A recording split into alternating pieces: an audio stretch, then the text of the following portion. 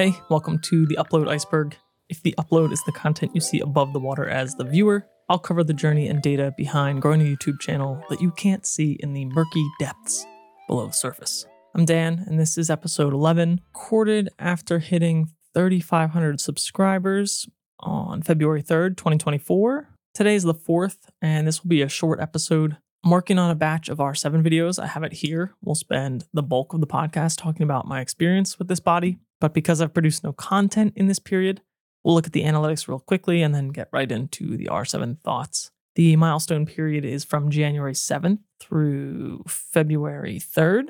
This is our 28-day period here, and that's where we hit 3,500 subscribers. And that's kind of a nice, neat, round number. I started this podcast at 2,500, so 3,500 is a nice 1,000 subscribers in here for this particular project. For the thumbnail, I'll probably post an actual picture of the R7, something a little bit closer to a video thumbnail. For the next batch of thumbnails, I think I'm going to do that, make more legit ones. I haven't been notifying subscribers when I post these podcasts. I've ticked that checkbox off during upload. So going to experiment with trying some, just some different thumbnails, more like these recent two, less like this first batch, just so that I can get a good couple handfuls of things to compare click-through rates.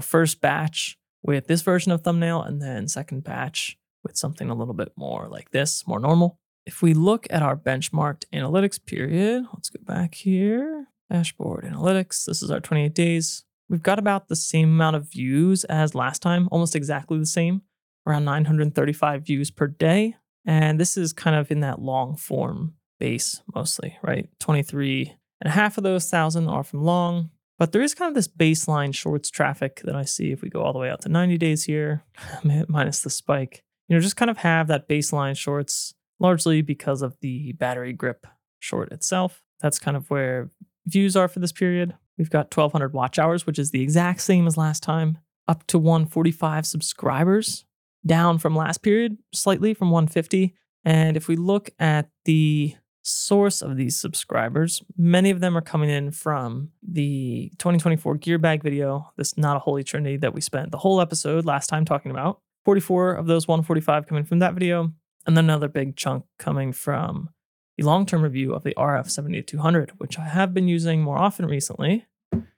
Coming back to this R7 body, I've spent a lot of time shooting this 100-400. The 70-200 hasn't gotten my full attention as it would lately as my favorite lens. So good to get back into this, and there will be some more content around this soon. So those two videos account for 75, and then the rest are coming in by the handful and some singletons here. So that's subscriber source. If we go to revenue, that's at 68.31, which is up from 51. I was a little surprised by that.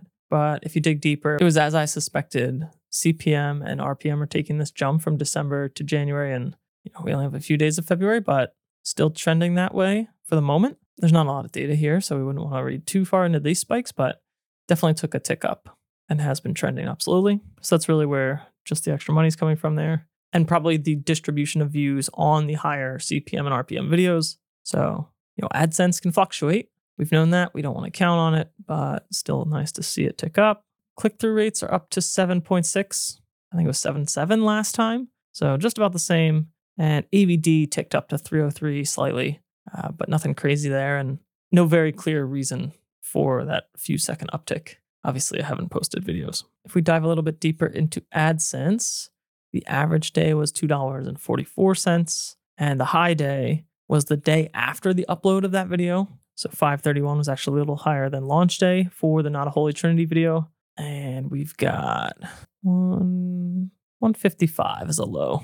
Videos uploaded this period, you can see nothing, just the podcast that focused on the Not a Holy Trinity gear bag video that talked almost exclusively about that episode and how the distribution of views in the beginning was really high. Beyond that, no content, no shorts, no long form in this last 28 days. I don't feel great about that. That doesn't feel good. At the same time, one of the things that I like to control in terms of pacing and trying to stick around for the long haul here is just posting whenever I want. I know that posting on a schedule, a reliable schedule where people can, start to get a sense of when you're going to put stuff out can help you grow. At the same time, most of my content is still targeting search. And so what I like to provide regular content on regular days, every 2 weeks, every 3 weeks or at least on the first of the month. I tried that for a little bit. I'd love to be able to say like new video, first of the month, coming out, be here. At the same time, I just frankly don't want to care about that. I want to make the best video at the time. It's done when it's done. I'll drop multiple videos on the same day. That's probably what I'll do here in mid-February. And that's just a way for me to keep kind of like, I think what other people associate as like nagging stress or needing to upload by a certain date, sometimes pushing out videos that they're not super proud of. I just kind of throw all that away. And if you're here, you're going to get what you get when it comes out, not a second before, and probably not good for growth, but it's good for me. And if it's good for me, it makes it easier to do this over the long haul without stopping. And that's really the goal. So for whoever it helps, if you're into this kind of thing, making videos for YouTube, zoom out. Don't be, if you're feeling stressed out about an upload schedule, just chuck the upload schedule. You can still grow, still make good stuff that you're happy with. And I'm actually going to jump, this will be the one video that we kind of revisit from an analytics perspective this episode before we talk about the R7. And that's because if you're familiar with that last episode, this jumped off to a massive spike. Big browse and some suggested traffic here. Not the typical search intent for this video. And I deliberately put this video out kind of trying to target that browse traffic. Really, what I think of as a clicky thumbnail here. I mean, we can see how it performed. It's still not spectacular, but between this title thumbnail combo, really trying to get people to click on this video as it lands in browse channels and not necessarily through search. And so that worked really well. And then it started to look like, relatively it looks like it's going to die, but this isn't 30 days old even. So obviously tailing off pretty hard, but great to see it still gets some traffic. And if you look at this amongst other videos, it's kind of in the middle of the pack for the things that I typically see on this little leaderboard here. So it's not dead. It's not growing nearly as fast and probably won't. Maybe it'll go through different periods of catching a wave, starting up, dying down, growing on this more slow ramp. But right now, like still totally happy with how this is doing. Really glad that I did target this for browse. And then actually on the search front, it looks like most of the traffic is coming from kind of those newer bodies with the newest autofocus systems, the R8 and R6 Mark II, which is what I would expect, given that those are the two bodies behind this. All right, let's talk some R7. This is a rental. This is not something that I intended to buy, and after trying it, probably won't. Not that I expected it to change my opinion. And I've got the 50 on here, the nifty 50. This is a gifted rental from Lens Rentals. So last episode, if you made it deep enough in this podcast, I restarted my affiliate relationship with them. And you'll see in the description, at least for the US people, if you're looking to rent, you can get 15% off your orders there at Lens Rentals using the link in my code. And that really helps to try things out before you buy. Or if you're taking things like this on a trip, maybe you don't want to buy it, you can't buy it, but want to get some access. That's why it's helpful. And using that discount is the biggest way that you can support me here on this channel. If you are interested in doing something like that, income from that program is going to go directly back into, renting more, trying more, and trying to bring you different videos and trying to expand what I know and what I can test about equipment to just get better at it overall. So that's the single best way you can do that today if you're interested. And I've really tried to put this to the test over the last 30 or so days. I've been using it mostly with the 70 to 200, with the 100 to 400 for sure. So kind of, if you're not familiar, this Canon R7 has an APS-C sensor. R6 and R8 have full frame sensors. So you're getting that Canon 1.6 times crop. All of these lenses are going to be effectively a similar field of view, a similar look if you were to use longer lenses on a full frame sensor. So this 400 reach really becomes kind of that monster 640 millimeter equivalent field of view. And that's really what I wanted to test out, because in my other videos around this lens, I've discussed like 400 feels great. And I've been cropping in pretty aggressively to try to make the most of that. But it also just feels short in a lot of cases. And so this is me pairing these two pieces of equipment together to really kind of experience what that 600-ish is like. I took a short little hike at a nearby state park this weekend, brought the 50 for this, and, effectively a longer, more isolating portrait lens. Haven't edited those photos. I don't know if anything will come out of those or if I'll post. If so, you'll see them in the video. So trying to mix it up. The 28 is the widest prime that I have, and I've used that here as well for more of that normal-ish focal length. So I'm missing, given the kit I have, the kit that's described in this video, the Camera Bag 2024 video, I'm missing, I haven't built my kit around needing to also use those lenses on an APS-C sensor. So in that way, I can't really take full advantage of this as an all-rounder. Right now, looking at kind of that full frame equivalent-ish of around 40 and beyond. So just can't get that wide with it at the moment. It's not why I rented it, but it has factored into my opinions for sure. And one of the reasons that I don't wish to purchase an R7. But starting with the body, this is where I try not to get on Canon too hard, but there is some really good stuff. And you've got 2 card slots here, some weather sealing. The battery is the same as the R6, and it lasts seemingly considerably longer on the R7. I already think the battery life on the R6 is pretty good, especially for photo first shooters, but it feels even better on the R7. So I think that's a huge plus. And, for people who can take advantage of this sensor, it's one of the probably best reasons to buy this. It just really lasts a long time, and you can get by with 2 batteries for sure. For most people, I'd say. The R8, you have to have 2 batteries. The R7, for my typical use cases, I've rarely ever swapped in a second so far. That one gets me really, really far. And I've been doing a lot of filming with it as well. We'll get to that. Some of the things I don't like about the body, when I first picked it up, I didn't really like it at all. I kind of had a visceral hate reaction. It has this weird dial joystick combo up here. If you can see that. Not sure if it'll focus if I hide, and maybe it'll focus on there. It's not great. I have smaller hands.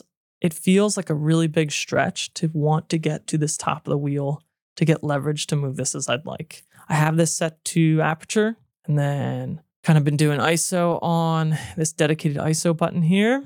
I just don't love it. And obviously we're missing a dial where we have one in the middle with the R6 around the set button. So I don't like it. Didn't like it to start off, and it hasn't really grown on me. So that's one thing that I'm going to try in my review videos to not dive really deeply in. I think it is personal preference. I think if you're coming from something like the R8 or the RP that's really kind of short on buttons, dials, and that like chunkier grip feeling, then I think you might appreciate what we have here on the R7. But if you're coming from the R6, R5, R3, this just doesn't feel the best. It doesn't feel great. It feels like a considerable step down away from that pro style body. I do love the on-off video dial at the top. So one small click to go from off to on, and then one more to go to video. Great way to jump between photos and video clips. And I think this is another one of these true hybrid cameras. I think a lot of people buying this, looking at this R7, are going to use it, mainly for photos. Potentially some people really heavily for video, but mainly for photos. And then taking advantage of the great video options to get those clips. And this is just really, really, really nice. Love this dial. So we'll give it credit for that for sure. The ISO performance was definitely something a little bit new to me here because it's so great on the R6 generally. It's a lower megapixel body, the R6 is, and just performs really well in low light. This is an APS-C sensor and it's higher megapixels, I think 32 or 33. So there's just a lot more noise. And it's kind of like if I'm shooting 3200 on this camera, it feels like it acts at least like 6400, maybe even 8000 on something like the R8. So I don't know, it's tough. It's just an adjustment. I tend to overexpose. And so I've really tried to get a little bit better when shooting on the R7, trying to nail exposure in camera because you need to if you want to get the best results. I find when I'm underexposing at 3200, 6400, 8000, and I'm trying to lift the shadows, things fall apart pretty quick and there's just not as much detail. And so even though you have the larger megapixels, it's just hard to like sharpen it or rely on denoise AI. I've gotten better over the 30 days about getting my exposure closer in camera, and that's helped. But you'll definitely notice a lot more noise on this body if you're coming from something like the R6 or R8. The extreme example is I shot some high school basketball this weekend as well, used it with the 7200, and that's a pretty good range when seated in the stands for using the extra reach of the sensor and that 7200. 200 with that reach is almost too close for a lot of things, but the f4 in bad lighting inside when you're trying to keep that 1/800 shutter speed, I think I shot on ISO 8000, like 6400, 8000 the whole game, and they're noisy. They're not terrible. They're not the worst pictures I've ever taken, but they're not quite as crisp as when I used the 7200 f4 on the R6 to shoot hockey. That combo is just much, much more forgiving and things were much cleaner and easier to clean up. And that was before the AI denoise in Lightroom even came out years ago at this point. So something to be aware of is that ISO. Again, not a deal breaker. You should expect it kind of given the sensor size, but something to note if you're coming from one of those full frame Canon bodies. And the autofocus, still trying to feel the autofocus out. It feels different than the R6. It feels like a step down. It doesn't feel quite as sticky. It seems to hunt more. And I've used this in challenging situations with birds. Again, mostly on this 100 to 400. A lot of small birds with a lot of branches. It's dark. So I know that the stuff I'm shooting is challenging. I'm being nitpicky. Some of it's probably user error. I've played around with the autofocus cases, played around with single point, tiny point. I have back button focus set up like I have it on my R6. The AF on and star serve as single point. Autofocus is usually what I like the most. And then enabling eye detect autofocus on the other. That's working well. And it's not bad. Like, it's really good overall. On video, this seems to be, when I have this subject detect to people, it's grabbing my eye, it's locking on, just like the R8 and the 28mm are hopefully doing right now. That, in those areas, it seems to perform just as good as the R6 and the R8. It's the photos long distance that I seem to notice the hunting, pecking. Sometimes you have to stop autofocus to get it to restart and hunt in the correct direction. So I think there is something small in the performance of the autofocus there that goes beyond just how I'm using it personally. Something to think about and note, but overall having a lot of fun with this, and really got some images that I just couldn't have gotten with the 400mm on the R6, because you get the extra reach and then you can additionally crop in. And then the other thing that I just want to reiterate is that this is a pretty solid video camera as well. I think it's a true hybrid, just as I think about the R6. No record limit, haven't hit any overheating myself on this body yet. I've used it for the previous version of the podcast, I think. I've filmed a lot of angles on the most recent video on my hockey channel and was using this pretty heavily there. So I've definitely put this to use, and it's good as, again, I don't have super wide lenses to use on this. So using this as the punched in view, or when I'm filming this A-roll shot with the R7, moving this tripod back, that gets tricky if you don't have the space. But moving this back a little bit and using that 28mm, I can still get that nice desk shot. The 4K fine that you use in 24 frames per second and 30 frames per second, that looks really great. It's oversampled from the 7K here, so it looks really good. The 4K 60 looks pretty good too. I think the 4K 60 that's most interesting on this camera is actually the 4K 60, I think they call it 1:1.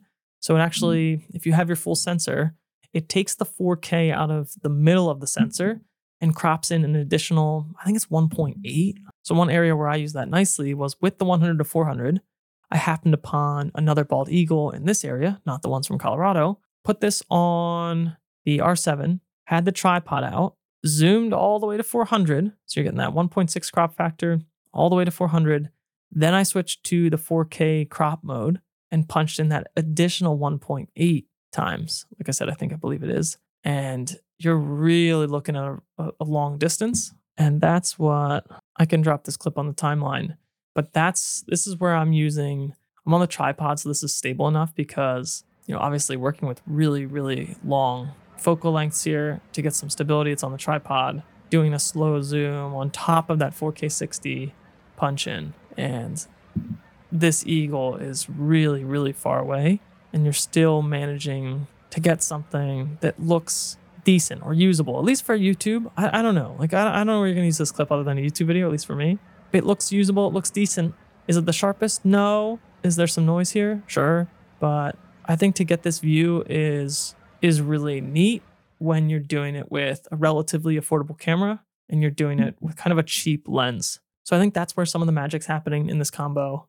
For, I don't know, around $2,000, you can get just some absolutely monster reach, particularly if you're going to be taking some of these 4K clips. Are they going to be the best in the world? No. Are they pretty good and something that, would have been really hard to get a couple years ago? I think so, at least for $2,000. So that's cool. I'll continue to use this over the next week or so, finalize those videos. So that's kind of the experience notes that I have so far. For upcoming videos, like I mentioned last time, there's one more recut sponsored video, and that's getting tentative titles, getting views with reviews, kind of my approach to review videos and the process of how I set those up and how I think about things to try to make helpful videos so that they will get seen. And then obviously using recut when it gets to editing there to really streamline the process and cut time way out of it. And then with the R7, a couple videos that I'm hoping to get out. One that I think will focus on the zooms specifically or mostly. It'll kind of be like a general R7 review, but really the majority of this time has been spent shooting long. So we'll dive into some of those images, before afters like we always do, as I slide across, kind of reiterate all those points that I just went through and finalize kind of my take, my thoughts on those. Then I think I'll probably try to do, I haven't officially reviewed the R6, R8, and I don't know that I will from like a technical or semi-technical standpoint. Again, that's not something I really love, but I think what I will do is compare the R6 versus R7 versus R8, because I think that choice might be hard for some people, and just trying to provide my opinion on where to land with respect to those three bodies, I think might help some people. And if you're someone who shoots with two bodies, obviously, a lot of people will pair the R6 and R7, the R5 and the R7.